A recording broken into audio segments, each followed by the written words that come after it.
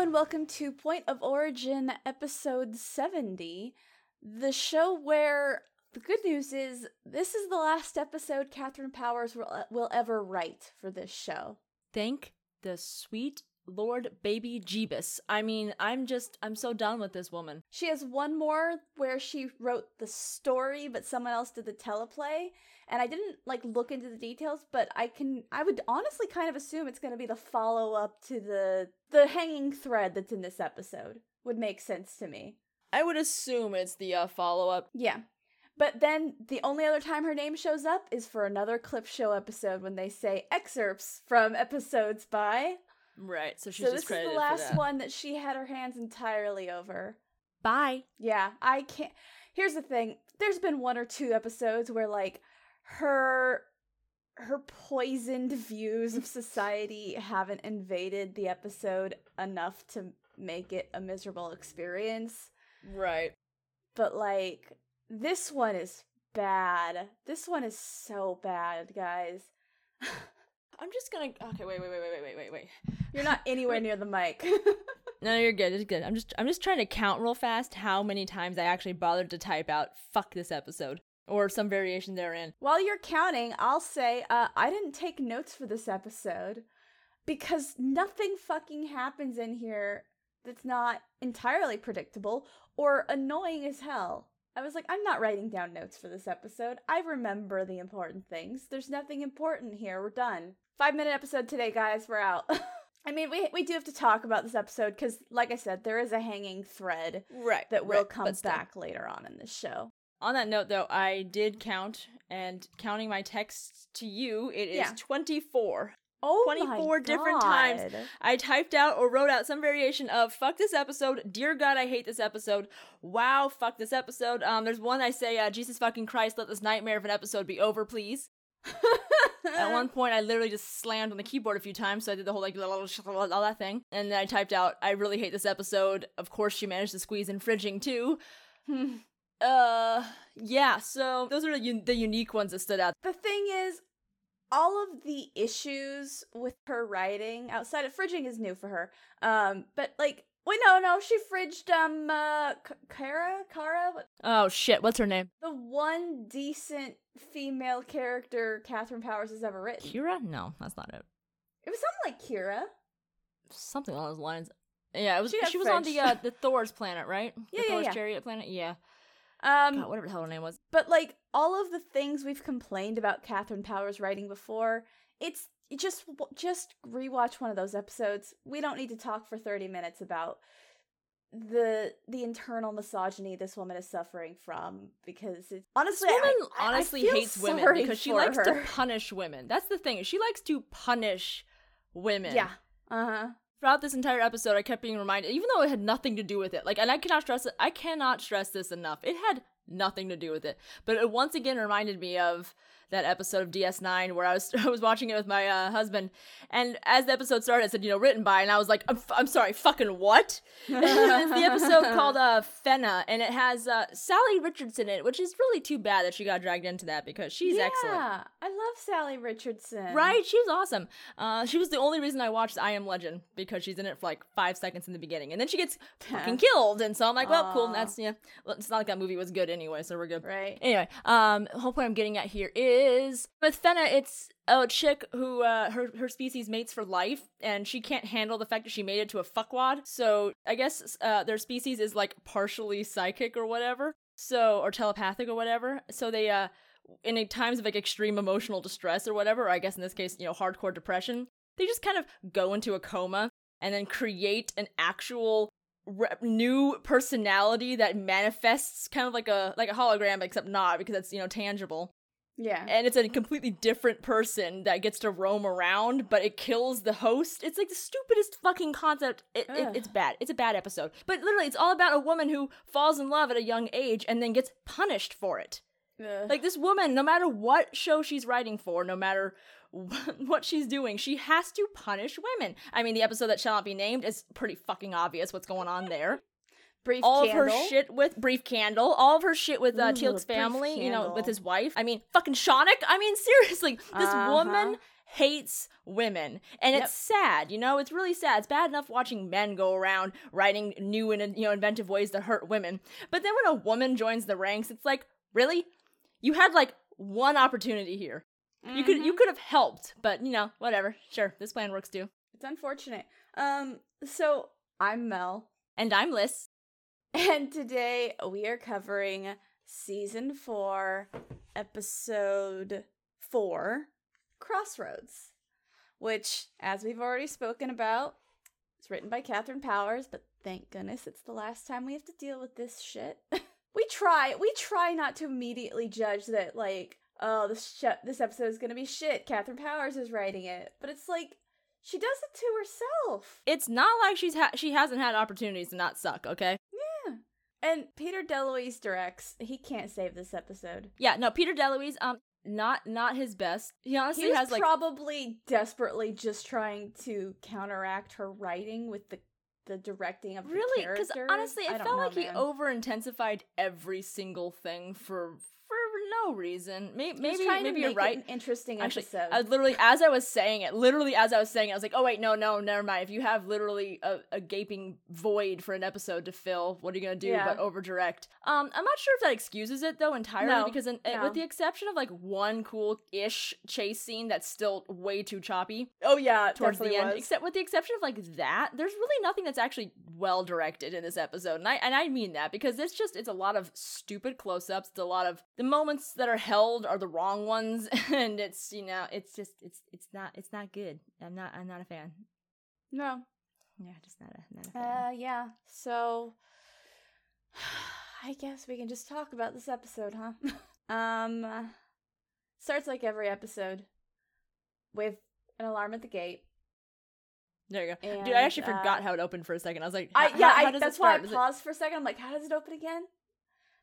And the alert's going off, and I'm like, oh, we're getting Braytak's signal. But Braytak's actor was like, I'm not gonna appear in an episode written by this woman. So honestly, Tony Amendola, he made the right choice. He does not come through. A woman comes through who, when she first walked through, I was like, I have to know her from somewhere. I have to. So I started looking her up while the episode was playing, and I was like, I mean, she was in one episode of Murder, She Wrote, which I probably saw, but, like, I don't think that's where I recognize her from.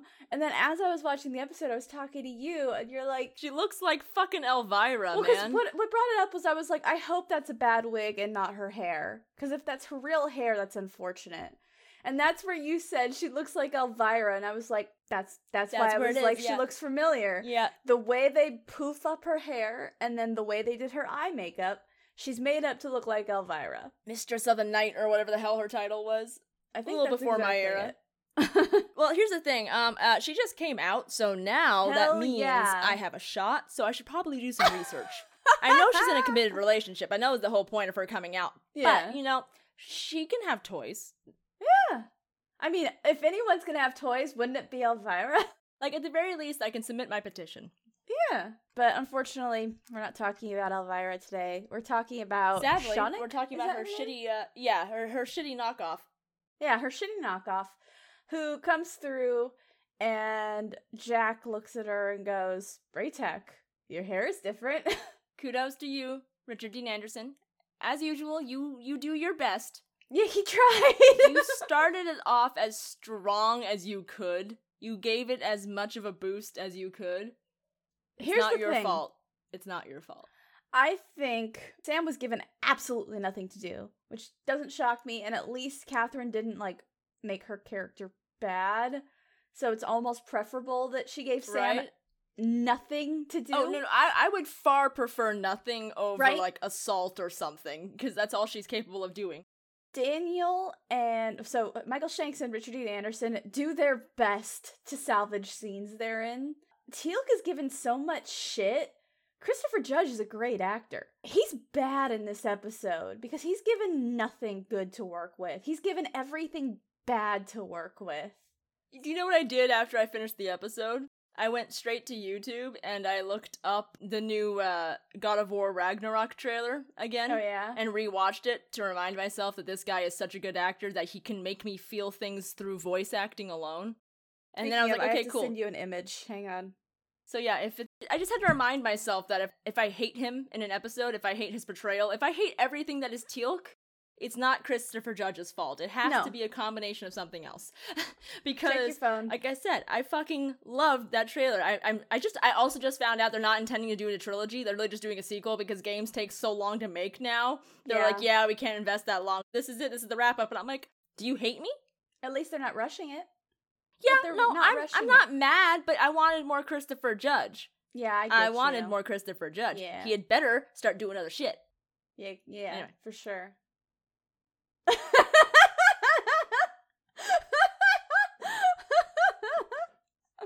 That's not funny. Yes, it is. God, I haven't seen that movie in so long, and it took me a full good second. I was movie. like, what? Oh, no, fuck you. It's a very good movie. How dare you? A goofy movie is peak cinema. Peak cinema. Yeah. That movie is so old, the X Games were still cool. Yeah. Anyway, so we got ourselves distracted again because we hate this episode. Because we don't want to talk. So Braytac didn't come through. It's a woman named Shauna. Apparently, she and Teal'c knew each other as younger people, and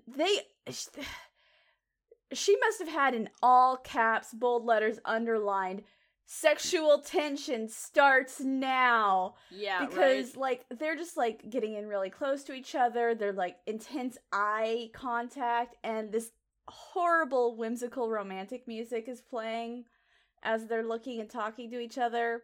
It's miserable. But she's here because she claims to have made contact with her symbiote and convinced it to rebel against the rest of the Goa'uld. So last week, you might remember I said something along the lines of fucking Shauna. This is kind of what I'm talking about. My voice cracked, I'm so mad. This is kind of what I'm talking about. I can't say it's just women, because it's a thing that happens literally constantly, regardless of gender. It has to do with story more than anything. You know, people have to be stupid in order for these things to happen. Yeah. But she is so startlingly dumb. It fucking hurts. Like, it fucking hurts. Like, the concept that she, something I say a lot, I cannot be the first person to think about this. Because I can't. Like, this is not hard.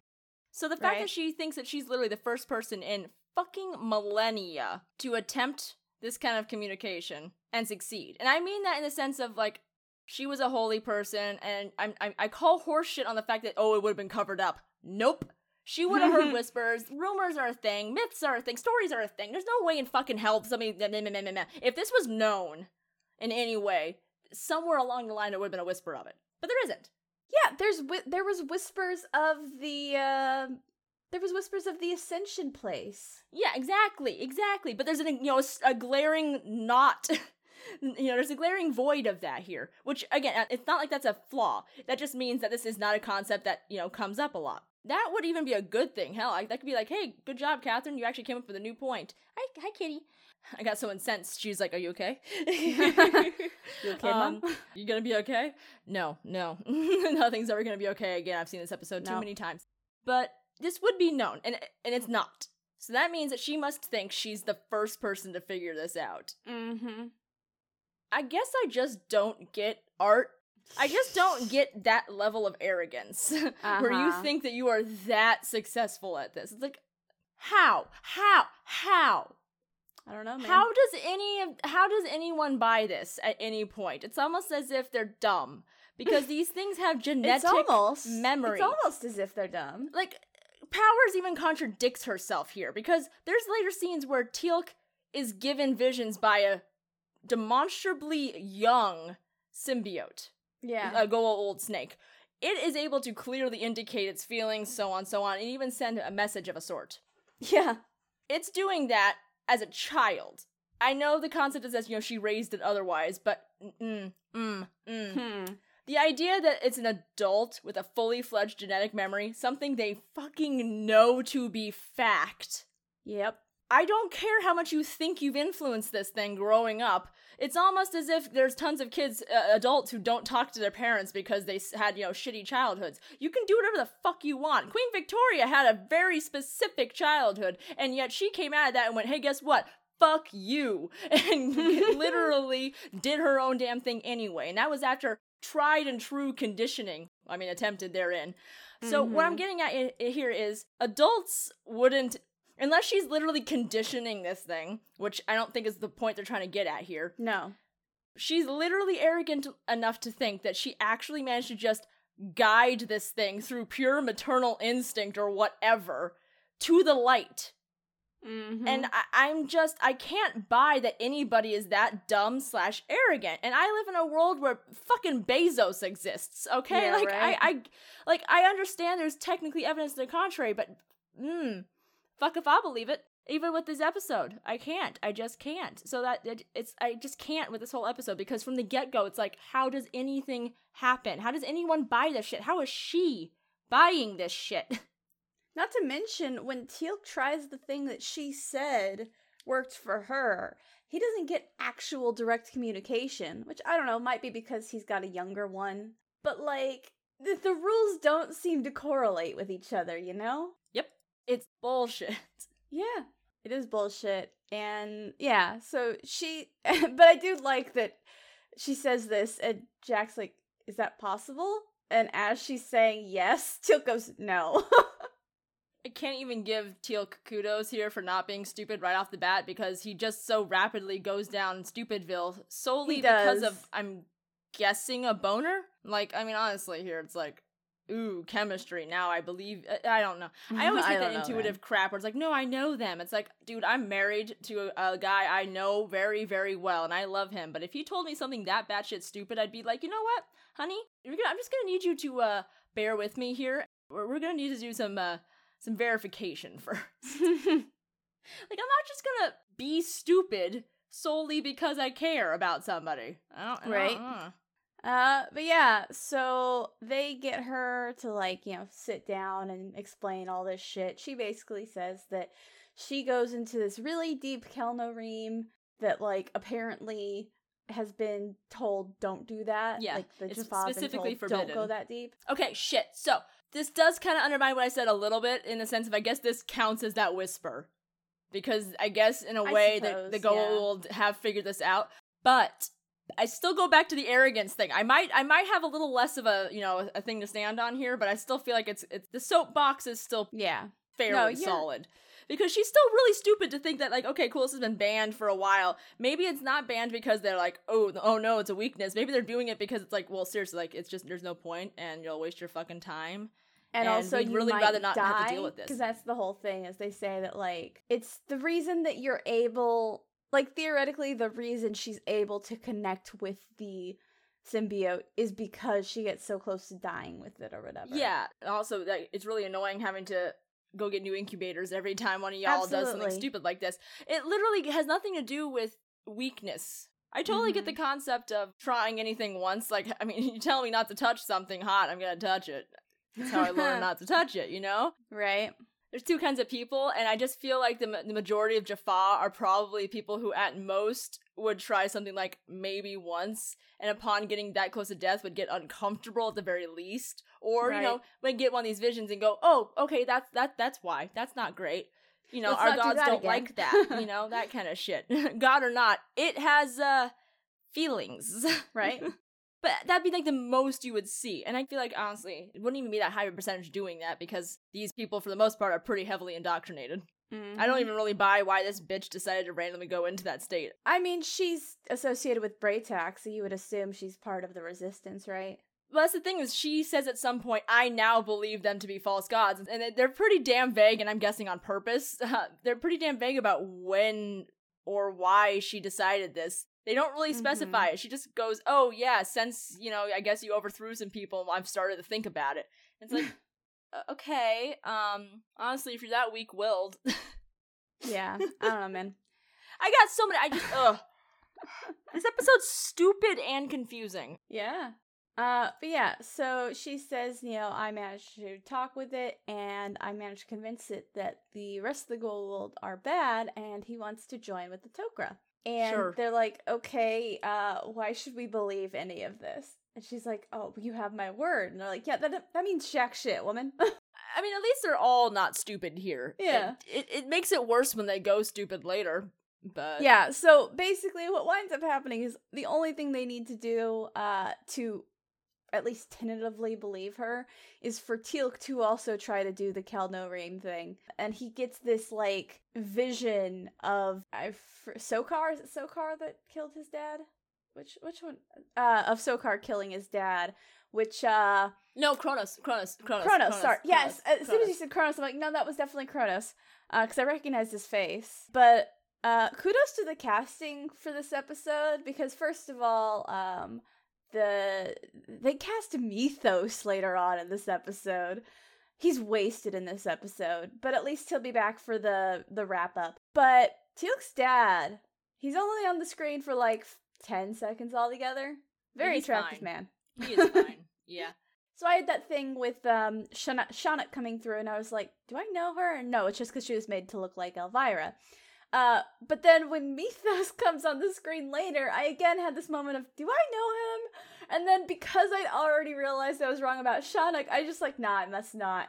And then I was talking about how good of an actor he was in one scene, and you're like, yeah, that's fucking Mythos. So I was like, oh, I do know him. In all caps, I was like, it's Mythos! Nah, yeah, I love him. You're, someday when we watch Sanctuary, you're also gonna be happy. He had a recurring role in there too as, Dr. Watson. Nice. It was awesome. He was awesome. But yeah, so all that it takes for them to believe her now is for Teal'c to actually go in and get some, like, vision sent to him that, like, he obviously wasn't there for, but his symbiote was. And so he's like, oh, she's right, it must be possible. That was easy. Which is wild, because all it confirms is that you can get some sort of feeding from the symbiote. He doesn't directly communicate with his symbiote at all. And he decides that everything she said is correct. This guy's basically Freud at this point. Every dream means something and blah, blah, blah, blah, blah, blah. And now, of course, we know it all to be horseshit. So, this episode's just like that, you know? Except you don't need to go any amount of time into the future to be able to look back and go, no, this is just wrong. Right? But that's enough for them to contact Tok'ra to bring her. There's also, there's this element of quote-unquote a time limit, because her symbiote has far reached past the point of maturity where it needs to get out of her. So, it's an adult. They've been proven to act pretty stupid even when they're a teenager. I'm going mostly off of Kowalski here. Their genetic memory means that they basically come into life mature. It's literally just about waiting for the physical body to catch up. And she genuinely believes that this thing is waiting because she asked it to. There's also a creepy bit where she, like, refers to it as her child, and that's just... Ew, ew, ew, ew, ew, ew, ew. Ew, ew, ew. I can solidly say, as a non-mother, comparing this to carrying a fetus is so wrong. This isn't surrogacy, bitch. No. This is servitude. This is Handmaiden's Tale more than anything. And that, again, still makes liberal use of a uterus analogy that is not... And I do not care for your dialogue choice. Did I not carry it within me? Ew. By violation. I mean, ugh. I really doubt that anybody who's ever had to think about that concept, much less be in a situation dealing with that, would appreciate this fucking comparison here. No. I hate that. I always do that thing too where you're like, oh, as somebody who's touched by this, I care. No, you don't need to be touched by this to fucking care. This is just fucking creepy. Why the fuck did she think that was okay? That's messed up, right? Like, I'm not alone here, right? That was twisted. And maybe this is unfair of me to make this assumption, but it's a current thing of discussion, so I can't help but think of it. Her wording of, did I not carry it within me, blah, blah, blah, makes me worried that Catherine Powers doesn't have good ideas about trans people either.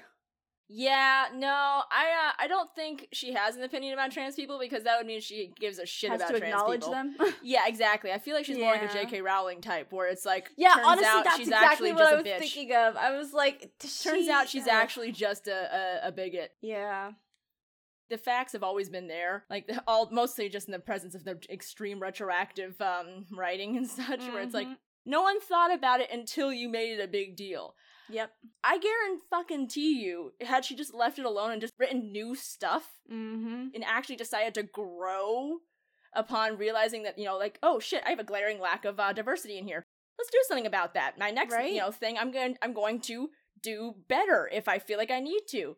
But no, her most recent thing is incredibly transphobic. Yeah, no, well, I haven't gotten there yet. But no, this bitch, she throws out a handful of tweets and goes, ta-da, I fixed it. It's all better now. And it's like, oh God, woman. And then she just kept going. And her little bit about that bathroom thing. Yeah. So yeah, childhood dreams, dashed. Whatever, it's cool. It's just, life these days. But I'm not crying, you are. So yeah, J.K. Rowling could have done literally anything along those lines, where it's like, your writing wasn't fantastic, and it never needed to be fantastic, but if you thought there was something missing, you could have just written more and done better in your next stuff, because you could have improved as you went.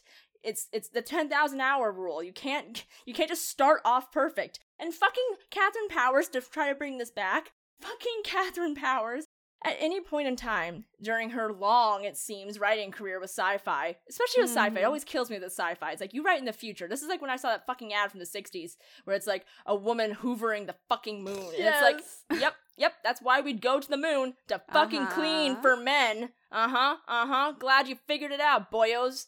Anyway, it was like that. It's like, this bitch, she has such opportunity to write, to really give women a presence, and instead she writes this shit. She's still better than J.K. Rowling, though, because she didn't try to retroactively fix anything. She just left this shit to lie as it was. I don't think I've ever read any tweets by Catherine Powers going, by the way. But yeah, so freaking Catherine Powers. Freaking Catherine Powers.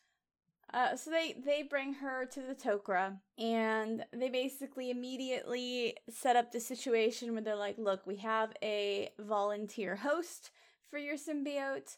Wait, no, actually, Annis comes through first to talk about it before they'll bring her in. Anise. I'm never gonna call her Anise. I'm never gonna remember it. I'm pretty sure Annis is like an herb or something. Yeah, it is. But yeah, so she comes through, hears about it, and they're interested enough to let her in. Yes, the tits, because they're knockers. They have God, I hate myself. A younger larva that they can help her to replace her adult one, and they have a volunteer host that's willing to be the new host for her adult larva. I like how they just easily grab a new one, by the way. They're just like, they just shrug it off, like, oh yeah, we grabbed a new one, no problem. Never mind that in the Tok'ra episodes, it was supposed to be an issue about them having limited numbers. Oh, also, by the way, are they ever going to explain why the current Tok'ra don't just themselves spawn? I don't know. Because they tell the story of Egeria.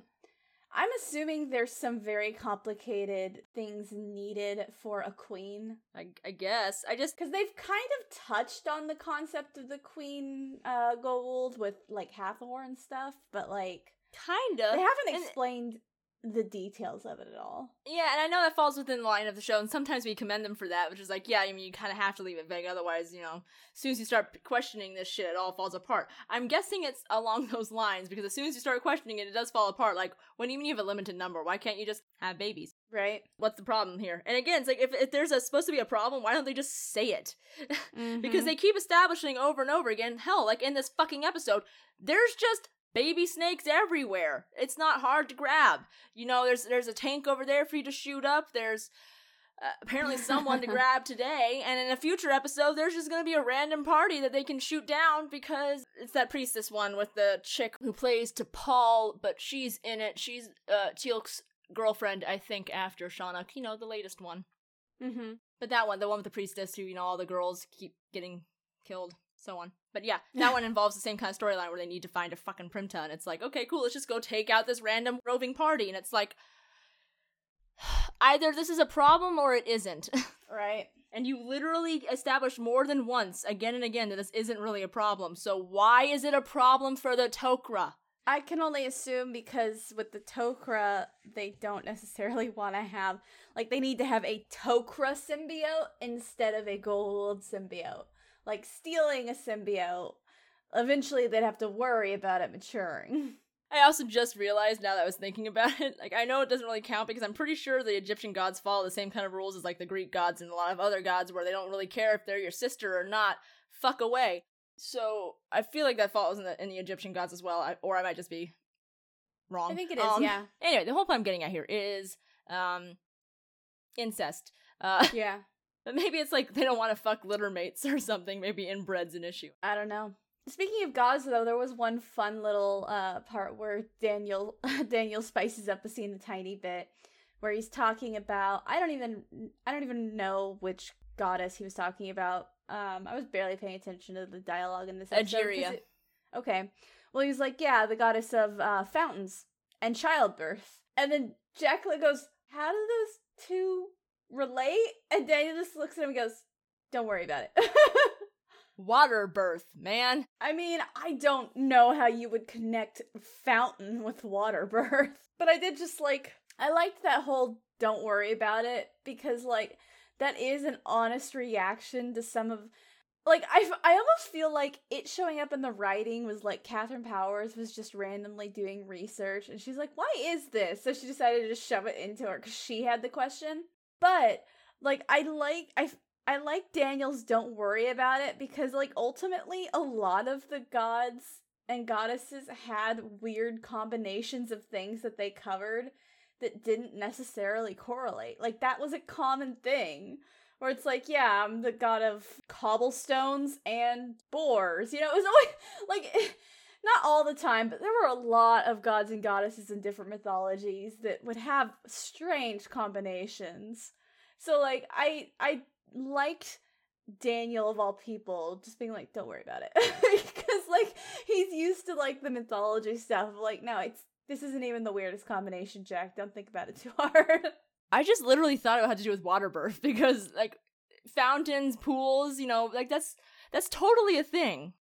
I just liked that, Daniel's don't worry about it, because if you get into mythology, you do kind of just be don't worry about it, because sometimes they don't make sense. I think the reason that Daniel didn't go into, why is because Catherine didn't know.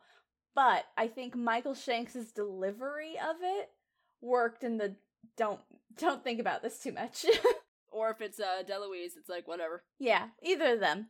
I don't like it. I'm keyed to hate everything in this episode. So they take her through the Tok'ra. They're here's the guy that we have. He's volunteered to be the host, and it's Mythos, and he's great. He does this great job of, he's got a very interesting looking face, but he does this great job of, before he gets the gold in him, the way he does his facial expressions, he just looks very earnest and keen. And then the moment he does have the gold in him, his facial expressions are almost exactly the same. If you're not thinking too hard and you just kind of glance at him, you'd be oh, he's still got the interested, keen, earnest kind of behavior to him. But if you actually look at him, he manages to subtly infuse the gold sneer without making it too explicit. You just have this feeling where you're I don't trust this. It's one of the few subtle things in this episode, the way that if you're ready to believe that the gold in her has been telling her the truth, then you can still read the same sort of earnest focus that he had before. So that's the casting for this episode is on point. So yes, they take her in, they introduce her to Mythos, who's oh yeah, my people used to be enslaved by the gold, so I know all the risks, I want to help, blah, blah, blah, blah. And of course, the moment she's in front of this guy, she has another attack where she's it has to come out now, blah, blah, blah, blah. And I also don't like the comparisons to where it definitely feels oh no, the contractions are coming kind of thing, you know?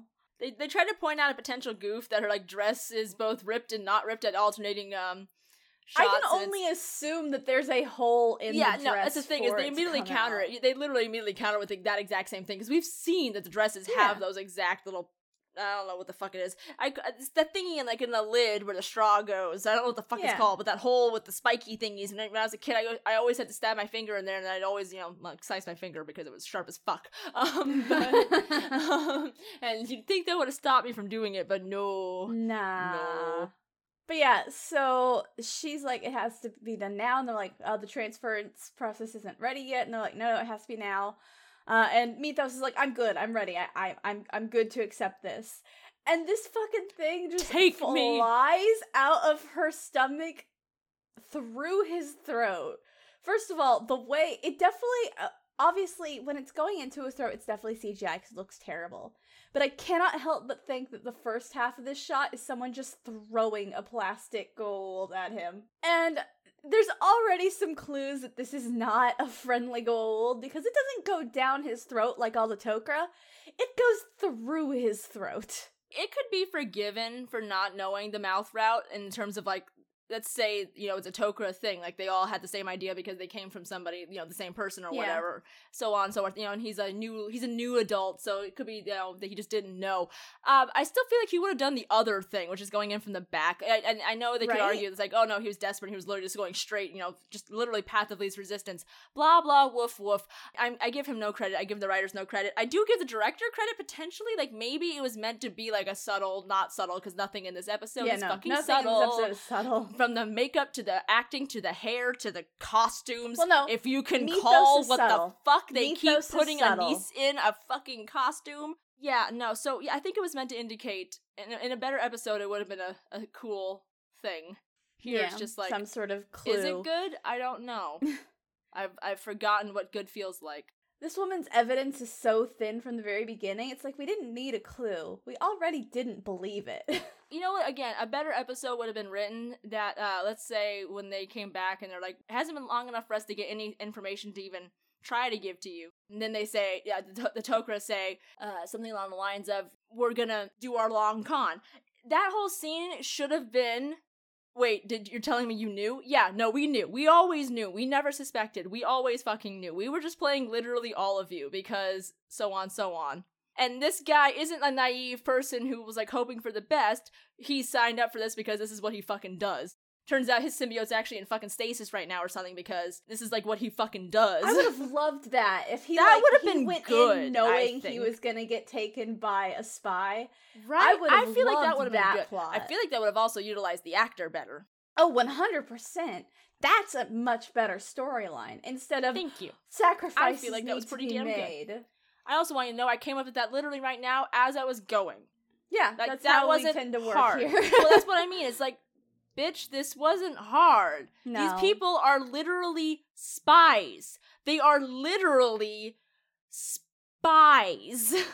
Why would they believe any of this shit? And even if they did, why would their plan be to plan for the best? Plan for the worst and have that be this guy's induction? Because honestly, that would establish it from the get-go what he's in for. Mm-hmm. Like, trial by fire kind of shit. Ultimately, so, he gets a gold. He's like, oh, I'm cool with it, blah, blah, blah, blah. They check in with the dude, and they're like, we want to talk to him. And he's like, oh, yes, of course. And then, like, the quote-unquote human comes forward, and they're like, okay, how can we trust that it's actually him? Because they've already seen that the gold can fake being the human host. They've seen that multiple times. And they're just kind of like, okay, I guess we're leaving him to the Tok'ra. And obviously she's got to heal up with the new baby symbiote that they gave her. So they're leaving her with the Tok'ra for now. But Teal'c basically hooks up with her and is like, oh, there was a scene where he actually hooked up with her when they were in SGC. And he was, like, leaving her room later, and Daniel's trying to talk to him in the hallways, and Teal'c just keeps walking away as Daniel's talking to him. And I actually like that Daniel's like, could you stop walking? No, I'm too busy forgetting I have a family. I just like Daniel explicitly like, can you stop walking away from me while I'm talking to you? I don't appreciate that. I choose to see this as a moment of good directing. It's representing Teal'c literally walking away from all of his responsibilities because, again, don't you have a fucking wife? No, because they're divorced. But, like, when did they say that? I forgot. When she had a new husband. But it was definitely, like, established after the fact that he was still calling her his wife and everything. Like, he was still, like, all possessive and in love. Yeah, but that was again bad Catherine Powers writing, because he shouldn't And then there was also a recent episode where it was mentioned that he was literally off-world with her. Now, if you wanted to say in a better episode that they could have had a line where it was like, yeah, so it turns out when I was off-world, yeah, that was her literally officially cutting all fucking ties. Wasn't he off-world to be with his son more than her? Well, again, if you wanted to say that more obviously in this episode, it would have been a better way of establishing him rebounding with his ex. Mm-hmm. Like, I feel like that could have just been a little bit just better written. Yeah. Sometimes you can show, not tell, but this would have been a tell. This would have been anything. This would have been anything, because it's honestly just establishing more than ever that Teal'c's just a fucker. Mm-hmm. He's a fuck boy, and I hate it, because Teal'c is not a fuck boy. So but he is when Catherine Powers writes her. But yeah, so they leave her there, but they do leave her there with Teal'c basically saying, I'm gonna quit SGC, and when you're all healed up, we can run away and have a relationship together. So this motherfucker will not leave for SGC child, for his family, for but his he will child. Leave it for his old girlfriend. But for this motherfucking ex that just came out of the goddamn woodwork, fuck you, Powers. You have no respect for anybody. Not even the main characters. This is season goddamn 4. These are established people, and you are literally your presence isn't welcome any longer. I'm sorry. We no longer require your services, okay? Right. But yeah, so he goes back with SGC for now, and pretty much immediately turns around and goes, "Hey, I want to leave." And Hammond's like, "Sorry, what?" And Jack's like, "Oh, no. He means, like, a leave of absence." And Teal'c's like, "No, I mean, I want to leave." I meant what I said. But before they can really figure out what the fuck is going on with him,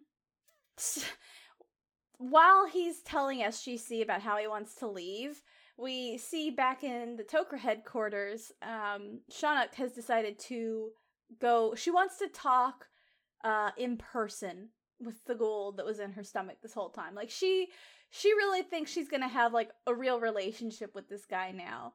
I guess it's time to visit her child. Yeah. Ugh. It's but the moment she walks up to him to talk, like, he immediately reveals himself to be, scummy. He's like, "How dare you speak to your god that way, blah, blah, blah." And, pretty much instantly kills her. I think it's established that it's not instant, sadly. It's that squishing the symbiote thing. Oh, yeah. I mean, so we don't actually see it. She's fully fridged, but she's also painfully fridged, because it wouldn't be a Powers work if a woman wasn't being punished for existing. Yep. I like how she's the one who writes this bitch to be an arrogant bitch, and then punishes her for it. It's lovely. Yeah, right? It's really lovely. So yeah. So while Teal'c is in the middle of trying to explain, no, I want to quit for this woman that I've never mentioned to you before, when I didn't even leave for my own child. Yeah, I want to quit. He gets interrupted by the Tok'ra bringing her dead body back through to, like, give Teal'c a chance to say goodbye to her. Like, any, like, prayers or whatever they might want to do over her, Psych. Yeah. What girlfriend?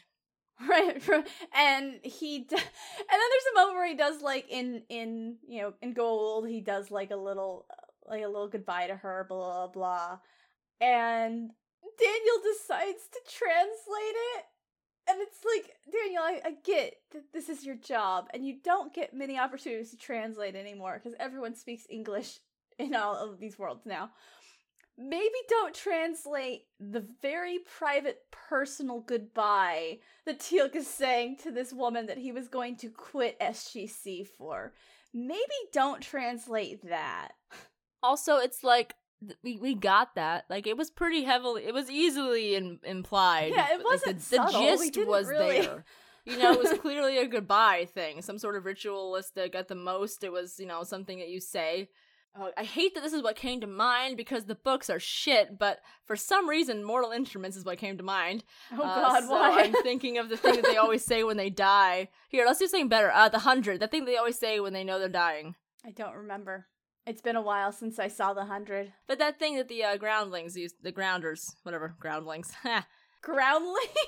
I portmanteaued grounders and earthlings. I don't remember. It's been a while since I watched. But you know what I mean, like that kind of thing. So it could Yeah, be like yeah. at the very least it's like that, or it's like the Klingons where they try to hold their eyes open and do that whole death roar. It's a whole thing. Mm-hmm. We didn't need the definition. No, we didn't. But again, nothing is subtle in this episode. Nope. So Teal'c says his goodbye, and then he goes to like meditate in his room, and he decides to try the deep meditation thing again. This time without warning anyone, which is wildly foolish of him, because he already warned about how, like, it could stop his heart and stuff before, and they're like, okay, well, we need to be nearby in case something happens to you in that case. But no, this time he's fine. Clearly, arrogance isn't just a Goa'uld trait, it also runs in Jaffa. Yeah, so he goes and does it again, and he sees the vision again, but this time he gets something a little bit different from it. This time he decides it was always meant to be a cruel message from his larva, and somehow he knows this. It's like literally he sees the same exact image that he saw before, and before it was enough for him to be like, oh, she must be telling the truth, she must have connected and convinced it. But this time he sees the same image and somehow decides, no, this is him being cruel, and I don't know, it's the thinnest little... Nothing makes sense in this episode. It doesn't really make sense. It's all gossamer thin. Yep. But yeah, so that happens, and that could be that's how you can describe this entire episode. So, so that happened. And so he comes back out and he tells SGC that, like, SG1 and SGC that, yeah, her larva, her symbiote was bad. I can tell because mine sent very cruel images to me and was like, it's thin and doesn't make any, it's a horrible writing. Like, I think she wrote herself into a corner and barely tried to write herself out of one. Yeah, because, so first off, the Tok'ra both suspect, but also don't immediately know that the symbiote was crushed. That doesn't make sense. Why wouldn't they have done an autopsy? Sorry, I actually forgot. The whole reason he knows that the symbiote must be evil. So he does say that, like, my symbiote showed this to me to be cruel. But it showed me how my dad was killed, and it's this whole thing where you crush the symbiote and then, like, it leaves, like, it introduces their blood into the Naquadah into their bloodstream, which is an incredibly painful way to die. And he saw enough of her dead body that he's like, this is how she was killed, which means she was killed, not that, oh, the symbiote, her new symbiote went to her too late and she died that way. Okay, so Mel, you need to be the deciding factor here. Okay, wow, how do I phrase this? I'm going to give you two options. One of these is what the Tok'ra were trying to do. I can't figure it out. Sure. I also can't figure out how to phrase that question for some fucking reason. Anyway, one, they're stupid because they both, like they said later, we suspected. That's either them being stupid or they're just, like, literally, like, scrambling and lying. So it's either way, with that part, it doesn't really matter. Either they both suspected / are lying, and then on top of that, just for some fucking reason, didn't do an autopsy to find out what actually killed them. Because Teal'c has to communicate to them that they need to check for this, and then they're like, oh shit, yeah, you're right. So it's either that they're stupid, or they're just massive assholes because they think that the humans are just that stupid. Why not both? I mean, I guess it could be secret option number 3. I think it's both. Yeah, because I'm just kind of like, wait, what? How did you not do an autopsy? How did this have to be a reveal? Why does this have to be... You're just so desperate to have this be a communicated thing to him via... Like, you couldn't think of anything else to be the mental communication thing? You had to make it this? Yeah, absolutely. It's fundamentally dumb. You're not wrong. But yeah, so he tells SGC that she got killed by the Goa'uld. And so they immediately rush back to the Tok'ra. And they're like, hey, this guy is bad. And Anise is like, yeah, we kind of suspected. And they're like, and you're not doing anything about it? You're like, get him out. And they're like, no. If we know and he doesn't know that we know, we can feed him wrong information. And we've already had this discussion where it's like, it would have been better if they had known from the beginning and this guy had signed up to be this kind of tool, instead of it just being after she died, we suspected, which is nonsense. Instead he's just a tool. It's yeah. And it's they have this whole conflict where it's like, oh, well, he didn't sign up for that. And she's like, he knew there was a risk. And, it's again, they just want to keep pushing that whole conflict where SGC has a very firm idea about how to do things, and the Tok'ra are spies, so they do things a little bit bad, a little bit like, oh, that's not nice. Like, oh, they're spies, they're not going to be nice. That nonsense. You know what's also really stupid about this whole thing? What? You know who already has a relationship with Teal'c and Braytak and has been established on screen? Fucking Dreyok. Yeah. Why introduce this bitch? I know I'm cheating a little bit, but down the line, they have no problem just killing her off anyway. Mm-hmm. So, I don't know, man. Because she's dead by the time that T'Pol comes round. True. I don't remember the logistics of it. It doesn't fucking matter. Because her character ultimately doesn't fucking matter. If you're gonna kill this woman anyway, if you're gonna dispose of her anyway, and you're wanting to establish an emotional connection and then, do that bullshit fridging thing. Mm-hmm. If you're gonna do all of this, why not have it be Dreyok? Right. She can, have shown up and just been like, hey, guess what? You're not the only parent who can abandon their child. And left him in the care of Braytak, which is where he's gonna end up fucking anyway. Mm-hmm. Why not just use Dreyok? She can still be somebody else, because my husband's this dude who's ex, whatever the fuck, how, establish their marriage however you will. This dude who I've had a deep connection with has been instrumental in upheaving my entire life and ideology. Yeah. That would be an excellent reason to start doing some deep meditation and start defying some rules. Like, by the way, we've always been told this. Hey, I can think for myself. I'm a powerful woman who's attracted somebody like Teal'c.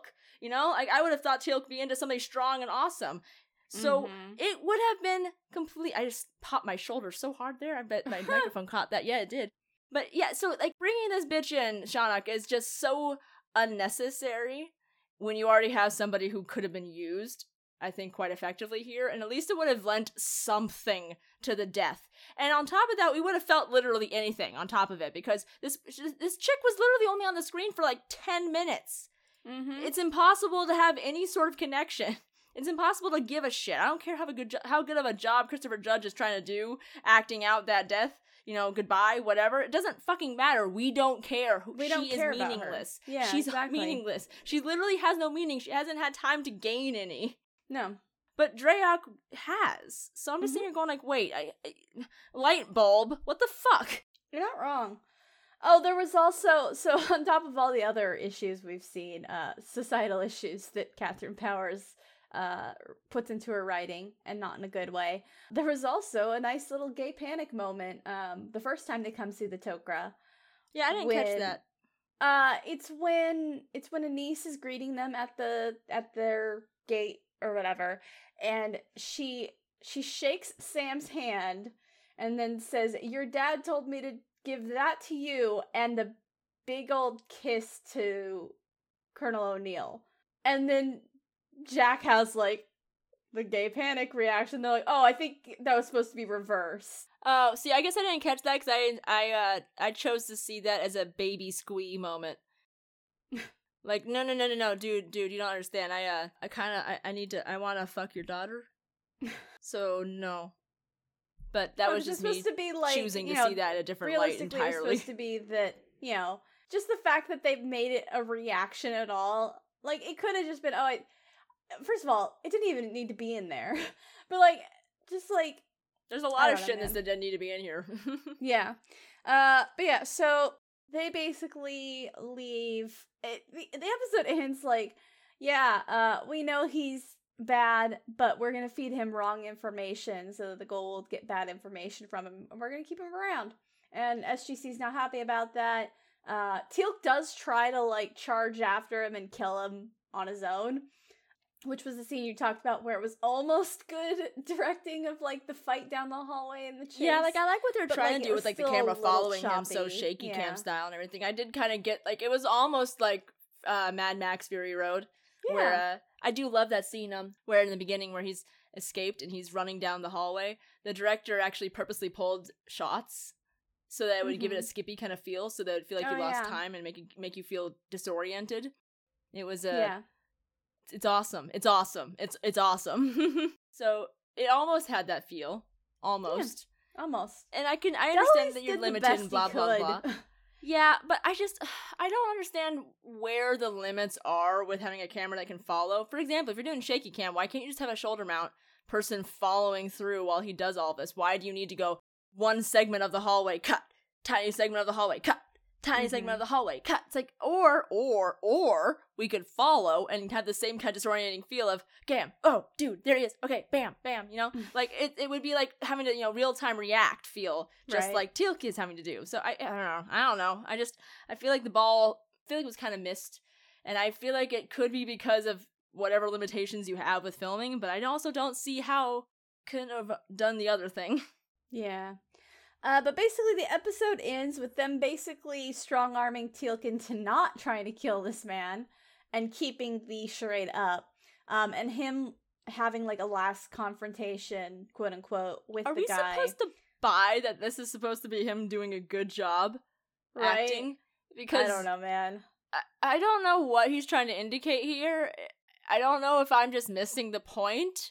But it also looks like he's just barely holding it in check, and it's like, looks kind of like Tannis is just like an idiot. I don't know, man. I think obviously they wanted to make it so that he looks like he's struggling, but this whole episode is struggling. Yeah, I'm struggling. Like I said, I'm keen to see this in the worst light possible, so it just could be that I'm missing the point. The episode ends with Teal'c basically promising Mythos that he will see him again. Yeah, like I said, this is supposed to...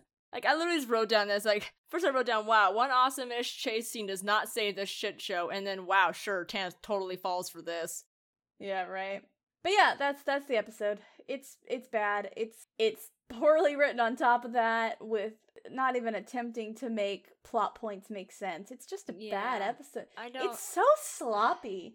Like, we tend to not enjoy her episodes anyway, for the most part, although we have given her, like, one or two very thin thumbs up. But like this one is honestly, I would say her sloppiest one. Yeah. I much like what I feel like she did, I just give up. Yeah. I think she was just done trying. I don't know. I have no excuses for this. It's just so bad. Well, at least we're done talking about it. So on that note, I guess let's just go straight into what's our Joaquin Phoenix for this episode. Thumbs down. Oh my god. Double thumbs down. Bad. Kill it with fire. I looked that up once. I was trying to figure out like where it came from, and I lost my mind at the definition, which was to exterminate with extreme prejudice. I mean, that's not wrong. It was perfect. I was so happy with it. I just couldn't stop laughing because that's such a thing to read. So I'm sure this will be a little bit difficult because the actors try their best, but nobody's given much to do in this episode. Are you a Jack or are you a Daniel this episode? I'm literally just going off the sole moment of light in the beginning. I'm going off that. I'm a Jack because I would say something honestly stupid, sarcastic like that too. It's like, well, I was told Braytac is coming through. Braytac, you look different. God, that was another like plot hole. Like her explanation for why Braytac didn't come through was so thin and nothing. Daniel had moments. I just don't care. I'm done. Yeah.